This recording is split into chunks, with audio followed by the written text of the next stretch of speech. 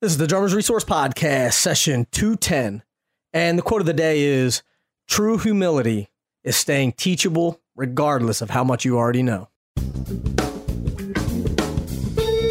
You're listening to the Drummers Resource Podcast, home of in-depth interviews with the world's greatest drummers, music industry professionals, and thought leaders.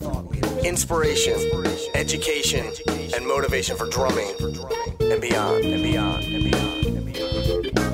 What's going on, everybody? Nick Ruffini here with another session of the Drummers Resource Podcast, session 210. And if you've listened to the 50 that are on iTunes, all 210 are at drummersresource.com. You can also search in the top right-hand side of the website to find all of the interviews, all 210 of them, but only the 50 most recent show up on iTunes, Stitcher, Google Play, and all that. So I've received a bunch of emails, people asking me where the rest of the sessions are. That's where they are. Head over to drummersresource.com. And also, while you're there, sign up for my email list. I can't talk today. Sign up for my email list, and I'll send you a copy of my ebook, Stick Control Variations. It's 11 creative exercises to help you improve your chops, speed, independence, all that stuff. 100% free if you head over to drummersresource.com and sign up for the mailing list. So let's get into this interview today. This is an awesome interview for me for numerous reasons. One, because it's Chad Smith. Two, I've been a Chili Peppers fan for years. And three, you guys know I spend a lot of time out in Oxnard at Drum Channel, at DW, and Chad is there a lot too. And we've always missed each other. So there were times when he was supposed to come in and he didn't, or I was supposed to go in and I didn't, and whatever. But I've always missed him, and I've always wanted to meet him. I've always wanted to talk to him and interview him. And finally it came to fruition. So thanks to everybody at DW and everybody who hooked this up for me. And thanks to Laura Glass, especially for connecting us. And thanks to Chad for doing this. Is amazing. Just super pumped about it. And we get into, his whole career and joining Chili Peppers and the growth of Chili Peppers and the state of the industry and all types of stuff. And he just shares a ton of great information, and, he's funny and he's great. It's Chad Smith. So without further ado, let's get into it with the one and only Chad Smith.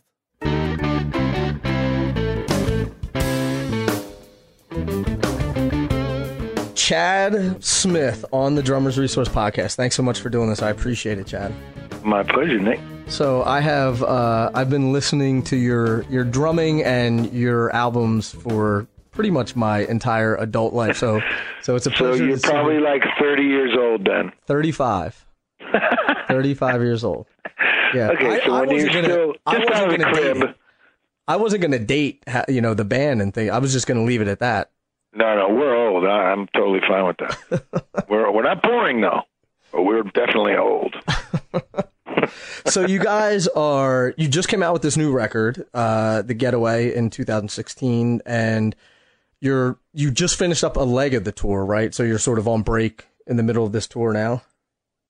Yeah, yep. We've been spending most of our time in Europe since the record came out, June, July, August, and we're back out, to Madrid, Spain on Sunday, and we're in Europe for the rest of the year.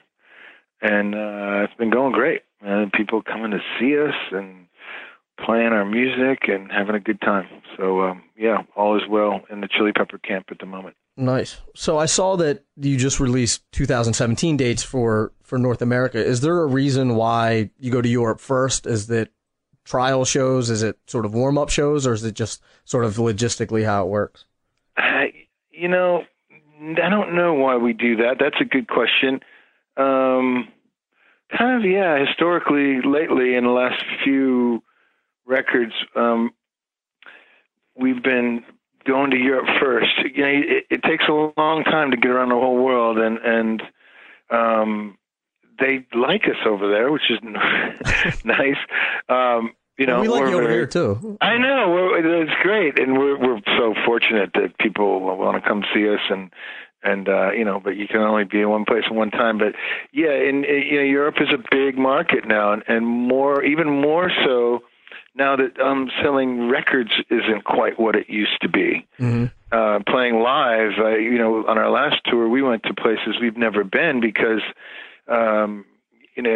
places like Beirut and Tel Aviv and Athens and Estonia, Lithuania, crazy places that wouldn't have normally been on the map before because it's not a big record selling market. But right. now, records, people don't really buy them like they used to, but they still come to concerts. So we're playing stadiums in South Africa. It's amazing. So there's a lot of places to play, and it's exciting for us to go to new places, obviously for us and for the fans who've never seen us. Mm-hmm. So we start over in Europe, and and then just hopefully the lovely, patient North Americans and other places will wait. I saw the tickets went on sale, and immediately it's like, I can't buy tickets at the StubHub, bought them all up. Yeah. The scalpers, I hate that shit, man. It bums me out. So how does that work? They just buy all the tickets? I don't, because I know that we have fan pre-sales, we have limits, we do all this stuff to try to make it, available for real, fans. And I don't know if they employ people to sit, on phones and just buy up, 4 at a time. And, there's limits on how many you can buy. We do try that. They're just, weasels, and they weasel around the loopholes of buying tickets. And it's kind of a drag because we want tickets in our fans' hands, and then so they don't have to pay, twice the amount and stuff like that. Right. So it's a little frustrating. I don't know. And I know that there was a thing with Ticketmaster before where there was a company that was buying up all the tickets, and then they found out that Ticketmaster owned that company. Yeah, of course. It was. That's the kind of shit that they pull. Yeah, and then they sell them for $300 a ticket or whatever. And yeah, it's a bummer, because we price our tickets really affordable. I want young people to come to our shows, and and then they just jack them up. Man. Right. I guess there's, the good parts of the internet and the bad parts. The good part, like you were saying, I think that your music's more accessible in these places like Estonia and in Athens and things like that. And although they're not buying records, it's putting butts in the seats when you guys get there. So would you rather have it to where you're playing less gigs and selling more records, or the way that it is this way? That's a good question. Anyone, the cool thing that we did this time, anyone that buys a ticket to our concert gets either a digital download or a hard copy of our record. Oh, that's cool. So that's included in the price of the ticket. I want both. I want people to buy a record.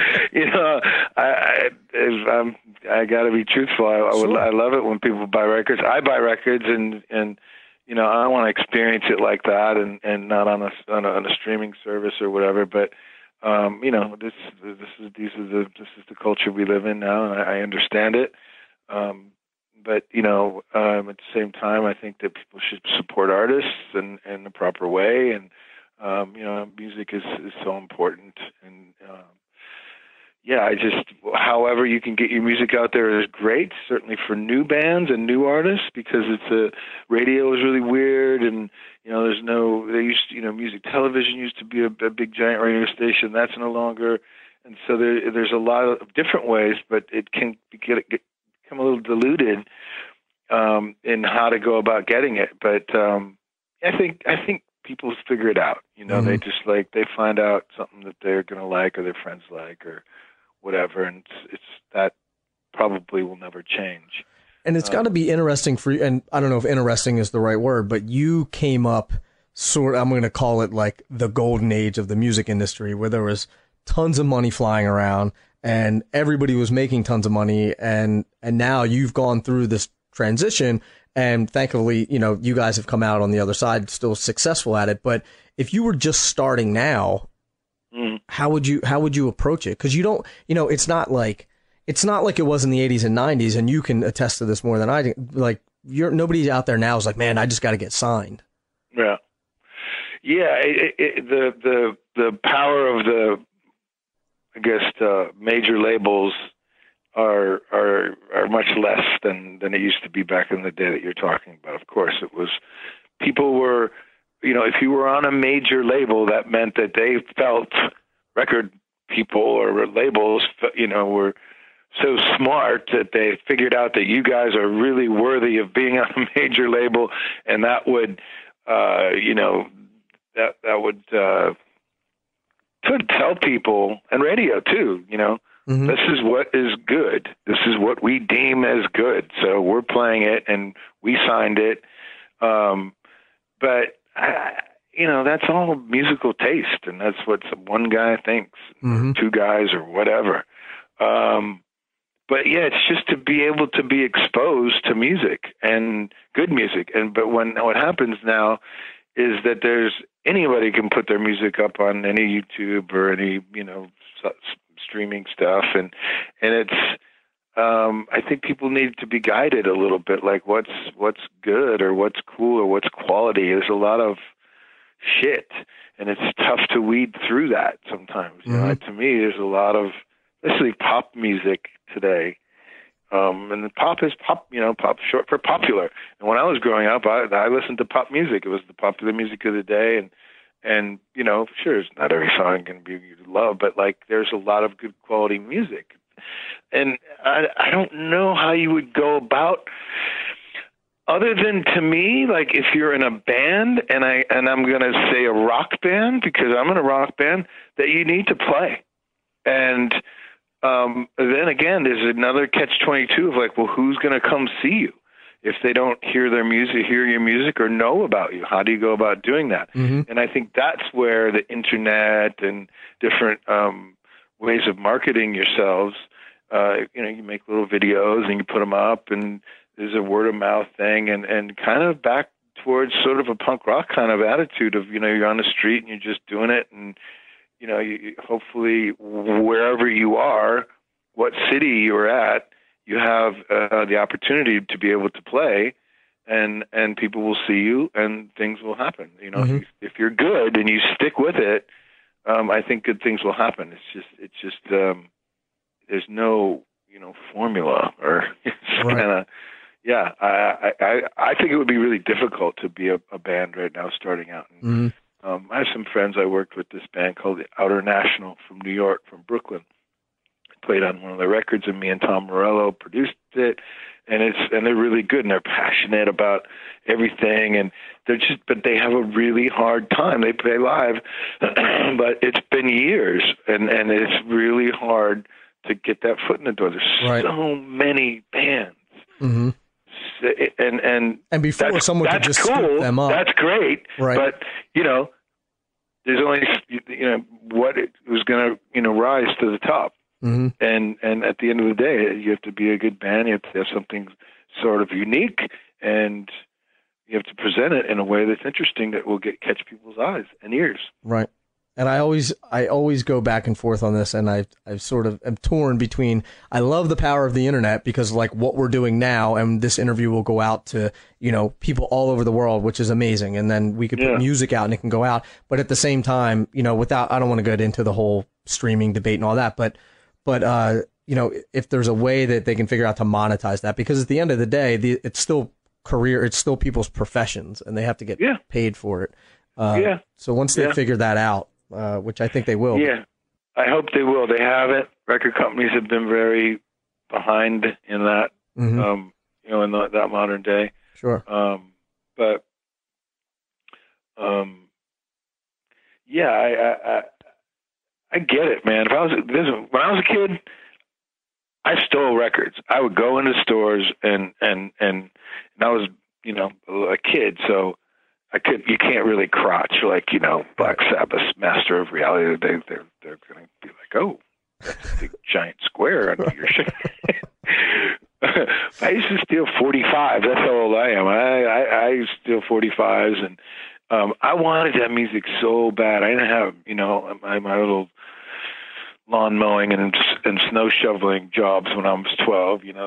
That's when I didn't have enough money to buy all the records that I wanted, and I wanted music so bad, and I would go into, that's what I would do. I would actually break the law, and I was a thief. But so I get like, okay, any way to get the music for free, I'm going to do that. I would do that. Right. And it's not fair it's not fair to people put it out, and it's not much different than what's going on now, right? No, I'm just physically stealing it instead of, pushing a button or, you know, and then, you know, your friends would have tapes and they'd copy the tapes, and that was came out. But, yeah, I understand. I get if you're passionate about music, you want to get it and you don't have the money for it, what do? You Right. figure out ways to get around that. Sure. But yeah, something has to be figured out. Mm-hmm. So how old were you when you started playing? I started drumming when I was 7. Okay. Yep, a wee lad. Yep. And was it on an ice cream tub, upturned ice cream, Baskin Robbins ice cream tubs, you know, that they put the ice cream in. And my dad, and again, there's where the thievery of my family history comes. My dad took them out of the garbage and come brought from a them home. long family of thieves. I come from a long family of thieves.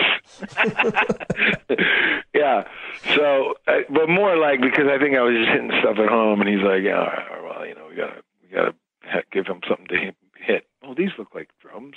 Right. They lasted probably about a week, but and yeah. So I was when I, you know, I'm 7. They were like, you know, no parent is like, oh, let's buy little Johnny a drum set, you know, and make a bunch of noise in the house. Yeah. But yeah, I just never stopped. I just loved it. No one ever, you know, made me, or, you know, I just love music, and my brother played guitar. He was 2 years older than me, mm-hmm. and I listened to all his music, and he was really into the late 60s, early 70s, like hard rock, blues bands from England, like Led Zeppelin and Black Sabbath and Cream, and Jimi Hendrix was coming out of England, and Queen and Humble Pie and David Bowie and stuff, the Beatles, all, you know, the usuals, the Who, and so I listened to all his records, and Deep Purple, like all those great drummers, you know, were my first influence. So yeah, and after that I was just off to the races. I mean, I did other stuff. I played sports and you know, just grew up a Midwest kid, but drumming was always a passion for me. Yeah, I was going to ask you about that. When did you move to L.A.? I moved to L.A. in 1988, August of 1988. Okay, so how old were you when you moved? August of 98, I was 26. Okay, and the reason why I asked, for some reason, I mean, I just associate Chili Peppers, L.A., and was just thinking you sort of were born and raised there, and you know, were just there. I never knew that you were from the Midwest and then moved out there. And did you? Yeah. I'm guessing you moved out there for music. I did. Well, you know, and Anthony grew up in Grand Rapids till he was 12, and then he moved to Hollywood. Flea was born in Australia and lived in New York till he was 7, and then he moved to LA. But those 7 and 12, that's really young. That's, you know, you're starting out in your LA. Right. But yeah, I was. I moved after I graduated from high school and started playing professionally. So at 18, and played in every club and bar in the Detroit Tri-County area for 8 years, and I just felt like, you know, I'd sort of exhausted the musical possibilities of the music scene, which was really great. But you go back to your other thing, you know, it's like, oh, how are you going to get in a band and then get signed, and you're on a major label, and then you can, you know, that was a really big deal. And at the time, if you recall, LA was the big Sunset Strip scene, Guns N' Roses and all the, you know, hair metal bands. Not that I was into that, but it seemed like, you know, that was the place to go, and it was nice and sunny. Right. It's a lot warmer than Minnesota. Detroit winters, yeah. I had enough of the Detroit winters. I was like, New York would probably be another place to go to. But I had friends in LA that had moved out there, and they were like, oh, you should come out here. It was really great, and you can sleep on my couch, and, you know, that sort of typical cross-country driving trip with my car packed full of stuff. Nice. And it's not hard to get people to convince people to move to LA. No, but I'd had a lot of friends that were I don't say a lot, a few that, you know, like, okay, man, I'm going to LA, and you know, I know somebody, and I getting an audition with this band or something, and they, a month later come back with their tail between their legs. Like, it's really hard, man. It's spread out, and there's a million musicians, and so I was a little, I didn't really want to be that guy, but I just felt it was time. I had to take a shot and give it a chance because, that whole, coulda, shoulda, woulda kind of thing. Sure. But, I knew all the bands in Detroit, and I played with lots of different people, and it wasn't really happening anymore for me. And I just was like, okay, it's time to go. So was it the goal, when you went out there, was it like, I just want to play more music, or I want to, join a band and be, for lack of better words, a rock star and be in this huge band that tours all over the world? Yeah, that would be the ultimate. I always wanted to be in a band and like Led Zeppelin or something, or Red Hot Chili Peppers. I didn't know about the Chili Peppers very much. I knew of them, but I wasn't a huge fan of the Chili Peppers. Right. And you got to remember, this time they were kind of an underground college band. The guys with the socks on their dicks. Yeah, they're kind of wild. Okay. And so I didn't go out there for a Chili Pepper audition. I just played with other people, and I worked jobs. I worked on music videos, and I worked on commercials, and I was, art department runner guy, go run around in the car and get stuff and whatever. I just worked whatever job I could find, and then played music and with other people. And I was in a band for a little bit out here, and some other people that I knew from the Midwest, and it's just kind of word of mouth and people that know people, and that's how I got the Chili Pepper gig in December. Was this girl that had dated John Frusciante, who was the guitar player, had just joined the band, and she was now dating my friend from Detroit, and she knew from John that they were looking for a drummer, and my friend said, I got your drummer, I got your guy from Detroit. It's my buddy Chad. He eats drums for breakfast. He's your guy. And, that was it. I went in and auditioned, and next thing you know, I'm like standing on the rocks in Malibu with a sock on my dick doing like a Spin magazine. I'm like, okay, I guess I'm in the band. Like, how the fuck did this happen? How did this happen? Yeah, but musically it was really cool. Out here? Yeah, well, man, it's cold out here by the ocean.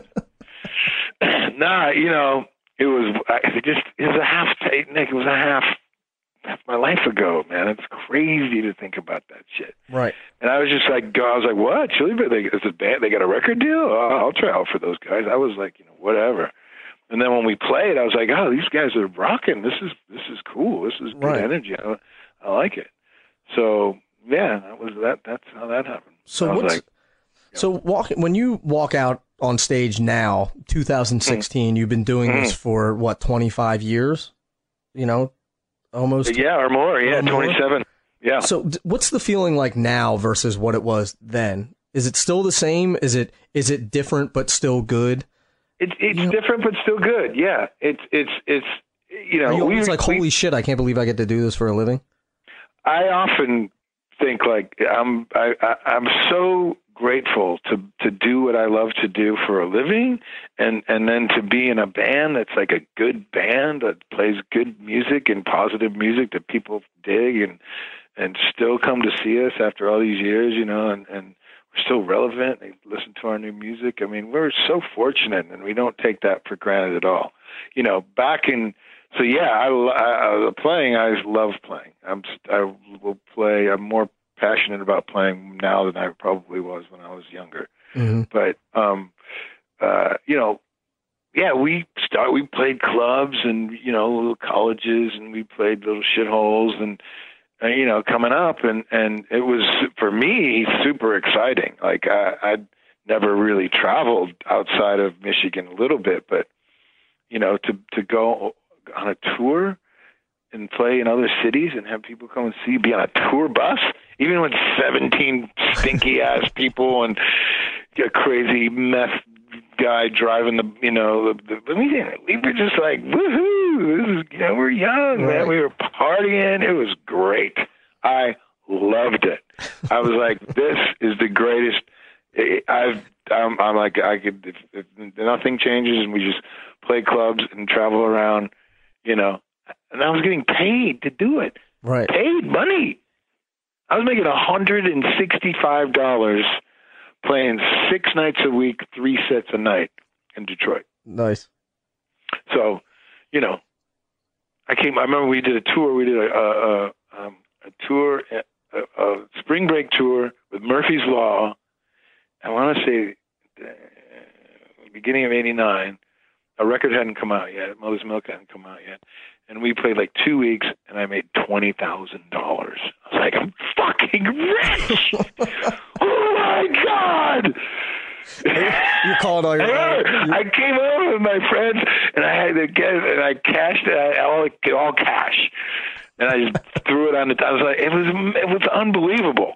It was I'd never seen that much money before in my life. I couldn't believe it.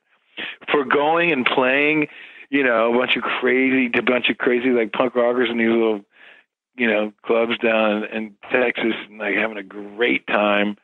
And then I got home and I was like, this is unbelievable. So yeah, I mean, that spirit is still there. Obviously, it's much different now. We travel, on charter planes, and we stay in the nicest hotels. We're pampered fucking rock stars. And make a lot more money now too. And I make a lot more money, but I have a lot more bills now. Right. Well, that's what happens. It's okay. That's what happens. Exactly. You get accustomed to your lifestyle, and I have a wife who likes nice things and children, but it's again to go back to just like, we're on tour from now until the end of next year. We're booked till the end of next year. Right. And it's a lot of work. You travel a lot. And you miss your family, and, it's not always like, woo, I can't wait to go to Casper, Wyoming, and, whatever. But right. It's not a bad job, Nick, right, as far as jobs go. If you get tired of it, you got my number, so you can give me a call. I'll jump right in. I'll do it for $20,000. Really? Every 2 weeks. Yeah, sure. Oh, that's pretty good. All right. Never know. Something happens to a wing, one of my arms, or a limb, or something. Yeah, I'm there. I know. Right, I know most of your tunes too. So all right, I'm there. We'll probably have to just play the songs that you know, but that's okay. That'll work. This session is brought to you by DW Drums, and as you know, Chad just actually switched to DW Drums, and there's a reason for that, because they make great handcrafted drums here in the U.S., and they're just amazing people, and he and Don Lombardi are super close, because Don, who owns DW, is an amazing dude, amazing family over there, like I said, and you can learn all about DW Drums at dwdrums.com. Also, Evans wants to remind you to let no circle box you in. The new Level 360 head gives you precise tuning range and a wide range of tonal possibilities for an absolute perfect fit every time. Be sure to check them out at evansdrumheads.com. Now let's get back into it with my man, Chad Smith. So one thing you had mentioned earlier about education, how it's near and dear to your heart, and I think that most, a lot of people don't know about that side of what you do, is sort of your charitable contributions and how passionate you are about education, and you've put out albums, for kids albums and things like that. And obviously one of the things that sticks out is like the Will Ferrell thing that you guys did. And what was it to benefit? It was the Will Ferrell thing. Yeah. Well, we've done 2. We did the thing on the Jimmy Fallon show, right? And that was for Little Kids Rock, was mine, and his is Cancer for College, which is for cancer survivors that are the young people that it enables them to give them scholarships to go to college. Which right. is really right. great. And then we did another show. I mean, the Jimmy Fallon thing went so well, everybody freaked out about it, that right. we were like, let's do a show. What did you do? Overdub drums for him, and then you played, and then he went, and then you guys. No, Questlove was playing. Oh, was it Quest? I wasn't sure if it was overdub or if it was Quest playing. No, Quest was playing, and Will was karaoke, nice, pantomiming, sort of. Yeah. So how did that whole thing come about anyway? The Jimmy Fallon thing? Yeah, or just this whole. Oh, with Will? Oh, we played the Super Bowl couple years ago, right, with Bruno Mars, and then like a couple of days later, Will Ferrell was doing some sort of interview with an AMA, Reddit or something, right. And one of the questions was, "Do you know you look like the drummer from Chili Peppers?" And he said, "No, there is no Will Ferrell. There is only Chad Smith." So I get wind of it, and I'm like, "Really? Well, last time I checked, I'm me." So I challenge you there, Mr. Actor Funny Man, to a drum off. And he accepted, and we chatted on the phone a little bit, and he was like, thanks for doing it. We'll do a drum off if we raise, X amount of dollars. I can't remember what it was, $300,000, $400,000. And, immediately, boom, like in 2 days or something. So, yeah, and that was it. We just went on the show and had our drum off, so to speak. Right. Nice. Well, that's good. And then another, and so it was such a big success that we did a show here in LA at the Shrine in April, and he brought a bunch of comedians, and I brought the Chili Peppers and Devo and a bunch of drummers, and we had another night of charity, and that one was again for Cancer for College, and mine was for Flea has a school called the Silver Lake Conservatory of Music that he's had for about 11 years, which is a nonprofit music school that we're actually doing another benefit for on Friday. And that money went to the school for him. And so I'm it's easy for me, Nick, because growing up, that's all I had. That's in school. That's why basically probably I graduated from high school and got through school, because there were music classes. Right. In public school. And that's the first thing that gets cut these days. Always. 6 million kids in American public schools that do not have music and art. Mm-hmm. So, I took all the classes we had, in my little high school in the suburb of Detroit. We had marching band, symphonic band, concert band, jazz band, and even a music theory class. And, I wasn't so interested in math and social studies and English. Right. So without those classes, I would have bailed high school.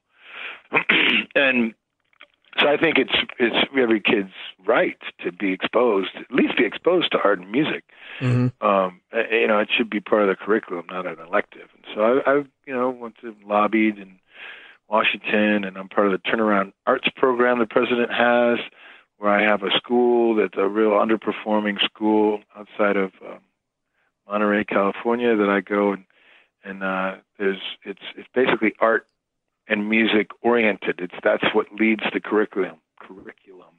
And I go up there, a couple times a year, and I mean, they were talking, these guys are really poor, super, super poor. Right. And we give them musical instruments and all kinds of stuff, and it's funded from the government. It's one of the actual programs that work. Right. And all these in the schools do great. The kids get excited about it. That's the fun part of school. Mm-hmm. And they do Jungle Book and they play music and I just show up and they just think it's just great that someone cares about them. It gives them hope.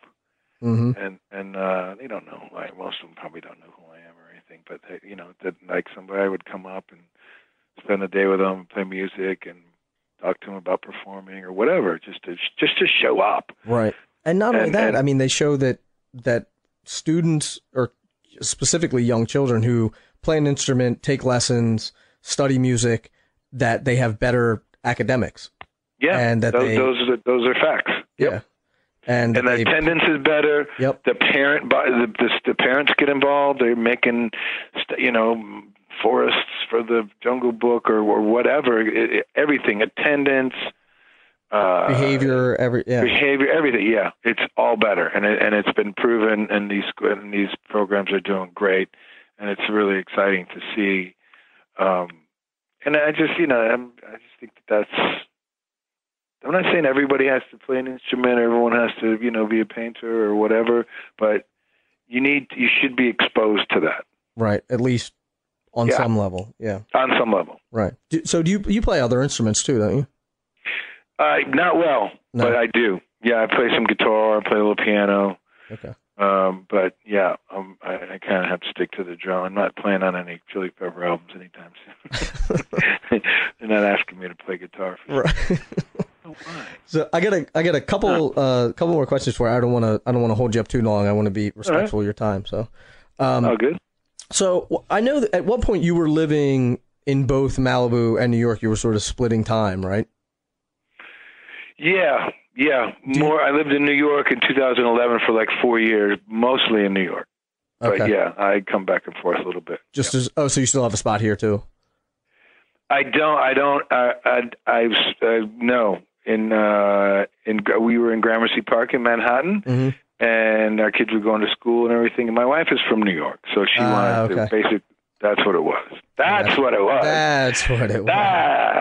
But we have a place in Montauk in New York at the end of Long Island, which is beautiful, which we love, and we go there, whenever we can, certainly in the summertime. Yeah.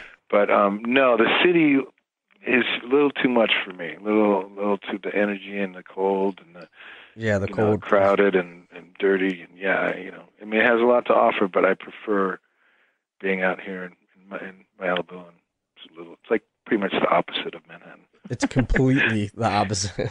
Yeah, it just suits me better. But you have to happy wife, happy life. I've only been married for a little over a year, so I'm figuring all that out. It's process. It's part of the deal. Yeah. Well, there's compromise and everything, and that's one of them. So right. But New York is cool. I did fun things there too, and I got to play music with people and did a record with Bill Laswell. It was really fun. And I didn't realize how many other people you've played with. Yeah, I'm a real musical whore. Yeah, I'll just play. We're just gonna pull that part out and then just loop it. Yeah. Hi, this is Drummer's Journal with Chad Smith, musical whore. Hi, I'm a musical whore. Musical whore. That's right. I just like to Johnny play, Cash man. And man, that could have been one of the highlights. Talking about playing with other people, that was amazing. Play music with them. My old drum instructor played with him once, and he was just playing an acoustic guitar, and he was like, just insanely amazing. Yeah. So how did that whole thing happen? Well, Rick Rubin was doing, his working with them, and he was doing his first record, and it was American Recordings, and he was just playing by himself, acoustic guitar and singing, and that was it. And then Rick said, "Well, what if we put a band behind John?" He used to call him John, and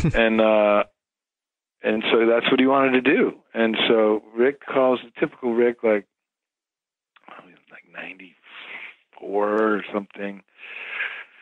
Calls me up at home, and I'm like having dinner or something. It's 6 o'clock, and he's like, "Hey, what are you doing tonight?" And I said, "No, nothing." He goes, "You want to come down and record with Johnny Cash?" And I'm like,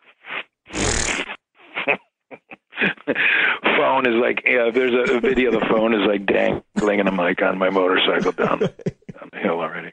And I lived really close to East. At the time it was called Ocean Wave. Now it's called East West. The famous Hollywood studio Rick used to work out of a lot, and we made a lot of records there. So I zoomed down there, and I walk in the back, and nobody in the control room. And I walk into the tracking room. There's nobody in there. But in the vocal booth, where the singer sings, where it's kind of looks like a little closet, there's Johnny Cash with the kind of readers on down on his nose, and he's looking at a music stand. He's got his guitar, and I'm like, "Fuck, I'm gonna go up to him, introduce myself." Do you get starstruck at all? Johnny Cash was, I was pretty, because growing up in my house, it was my dad's music. My dad wasn't a musician, but he loved music. His top three were Elvis, Frank Sinatra, and Johnny Cash. Mm. And so I heard many, many, many, many, many Johnny Cash records and songs. And so, when you're a kid, you're like, this is old people's music, and, I don't want to play Black Sabbath, but, that's pretty quality stuff my dad was listening to. But I was like, I walk in, and I just, and he opens the door, and I probably would, I'm the drummer. Stick my hand out, and he looks at me, and he says in that voice, "Hello, I'm Johnny Cash." No. I'm just like, fuck! Yeah, no shit! That was a bubble over my head. And so he goes, hey, they kind of come up with songs, and I got this one here from Dolly Parton that Rick wants me to do called Bird on a Wire, which is actually a Leonard Cohen song, but he was doing the Dolly Parton version of it. And so he starts strumming and singing the song to me. Like, I'm standing right next to him, just met the guy. Sings the whole song. Sounds great. I'm like, yo, should we do that? I'm like, absolutely, Mr. Cat. That's a good. He goes, there's another one here that this Danzig boy that Rick knows. It's called 13. Starts playing the song, saying it to me, and I'm just like, I'm getting my own private Johnny Cash concert. And I just met the guy like that. And what was really cool and interesting is like I'm, much younger than him at the time, and he's like, I'm a peer, I'm a musical. He's like, if you're Rick's guy, then you're okay with me. And he's treating me like, hey, what do you think of this? And let's collab, blah, blah, blah, blah. And Johnny, I'd do it a little different if I were you, but what are you going to say? John, how's your falsetto? Yeah, no, he was amazing. What an icon, Johnny Cash. And it was Mike Campbell from Tom Petty's band, me and Flea. I think that was it on the session. Later on, I think got some other guys to overdub, but I think it was just the four of us. Is that the same? And we played 5-6 songs all night, and it was amazing. That's awesome. Yeah, I love the fact that he just sort of leveled the playing field and was like, "Hey, we're all, we're sort of all equal here." And yeah, and it carried on through. We were tracking, and he would say, how'd that one feel, and what do you think of that? Rick obviously make his suggestions, but we're all coming up with our parts on the fly. I didn't know what songs we were going to do. We did some covers and songs I didn't know. We did do Heart of Gold by Neil Young, which ended up on one of his records. And he would, he was open and just just a total pro. Just like, it was amazing. It was really incredible. That's awesome. It's such a good story. So question about your motorcycle, and I think I've read this somewhere, or somebody told me this or something, that you're the only musician to have an endorsement with Harley Davidson. Who is? I don't have an endorsement with Harley Davidson. No, I do. I wish I did. Where's my motorcycle? Where's my fucking bike? Those things are expensive. No, I don't have it. I don't lost in the mail because I'm not getting. I thought I read that somewhere about you, or someone told me that, or that is not true. I made it up in my head. I don't know. I think dude, hook me up. I've rode. I'm a Harley enthusiast. I'm not a real Harley lifestyle. Wear the leather jacket and as far as go to Sturgis and all that stuff. But I've been riding bikes for over 30 years, and I got a couple of them, but no, I don't. They don't give that shit away. Right. I've tried. Yeah. I've certainly tried. Like, hey, we could do something together. Yeah, and I've been out when they had their 100th anniversary. I rode it in Milwaukee with them, and I know my brother actually lives in Milwaukee, and he is friendly with some people that work there, but they've never given me a bike or anything like that. No. Well, that sucks. I was all excited about that. Sorry. So one last question. So if you had sort of some advice for people that were coming up now as a drummer, just maybe not necessarily for the music business, but as a drummer, what's some advice that you would impart on upcoming drummers and some things that you see that maybe need to be addressed? Well, first of all, there's no shortcuts in effort and hard work payoff. So, if you think you got your one fill and you got a pretty cool beat, you're going to be playing Madison Square Garden. It doesn't happen like that. And I see young people in our culture today, it's like they want it right now, and but I don't feel that there's nothing that replaces just playing a lot with everybody and learning and working at your craft. If you love it and you're passionate about it and you want to get good and you want to become successful, whatever that means, whether it's playing with your friends on the weekends, whether it's playing in clubs professionally, or you get lucky, get to make a record, whatever, that you got to put a lot of work into it. You got to play all the time and with as many different people. Like that's one of the things when I was growing up, I was really into, like I was telling you, that music. I played a lot of more rock stuff and was a little bit, because that's what I really liked, and it makes sense. You want to play what you like, but to become a more well-rounded musician, which can only help you no matter what kind of music you're playing, is to, indulge you're in the craft of learning different kinds of music. Whether it's jazz, blues, funk, R&B, reggae, whatever, electronic, whatever kind of music that will help you become a better player, and seek that out. There's always good quality music in each of those genres, and figure out, like, why does everyone like Bob Marley so much? That's what I was like, well, I don't like reggae. I was like, that's so weird, It's like, why does everybody like Bob Marley so much? What is it? Or Johnny Cash, what is it? And try to get in there, and I put records on and played along to them, and I pretend like I was in the band, and all kinds of, you name it. Right. Alice Cooper, Van Halen, Grand Funk, Doors, rock stuff, because it was fun. Mm-hmm. And there's nothing wrong with doing that. But try to, one of my regrets of playing earlier on was that I didn't investigate more different kinds of music, and I think that will really help you.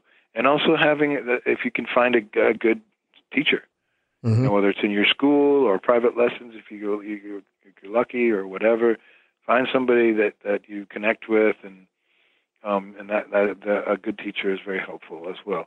But just in general, I just think it's just like, do it because you love it. And if you're young, have fun. Like, it's not all, I've got to, be on TV, or I got to do this, or I got to do that. And like, it's not a competition. Music isn't a competition. This voice and these TV shows and shit. Like, I don't like that, because it's turns it into a sport. Yeah, and I don't think music isn't about, like, everyone's, well, what's the best, and who's better, and who's faster, and everyone wants to play really super fast, and that's cool. I appreciate that. I want to play fast too, but like, at the end of the day, you're a drummer, and if you're playing in a rock band, or you're playing some sort of popular youth culture music, the drums aren't going 1,000 miles an hour. For me, I probably sound like an old fart, but like, it's about making music feel good, and playing something that's musical.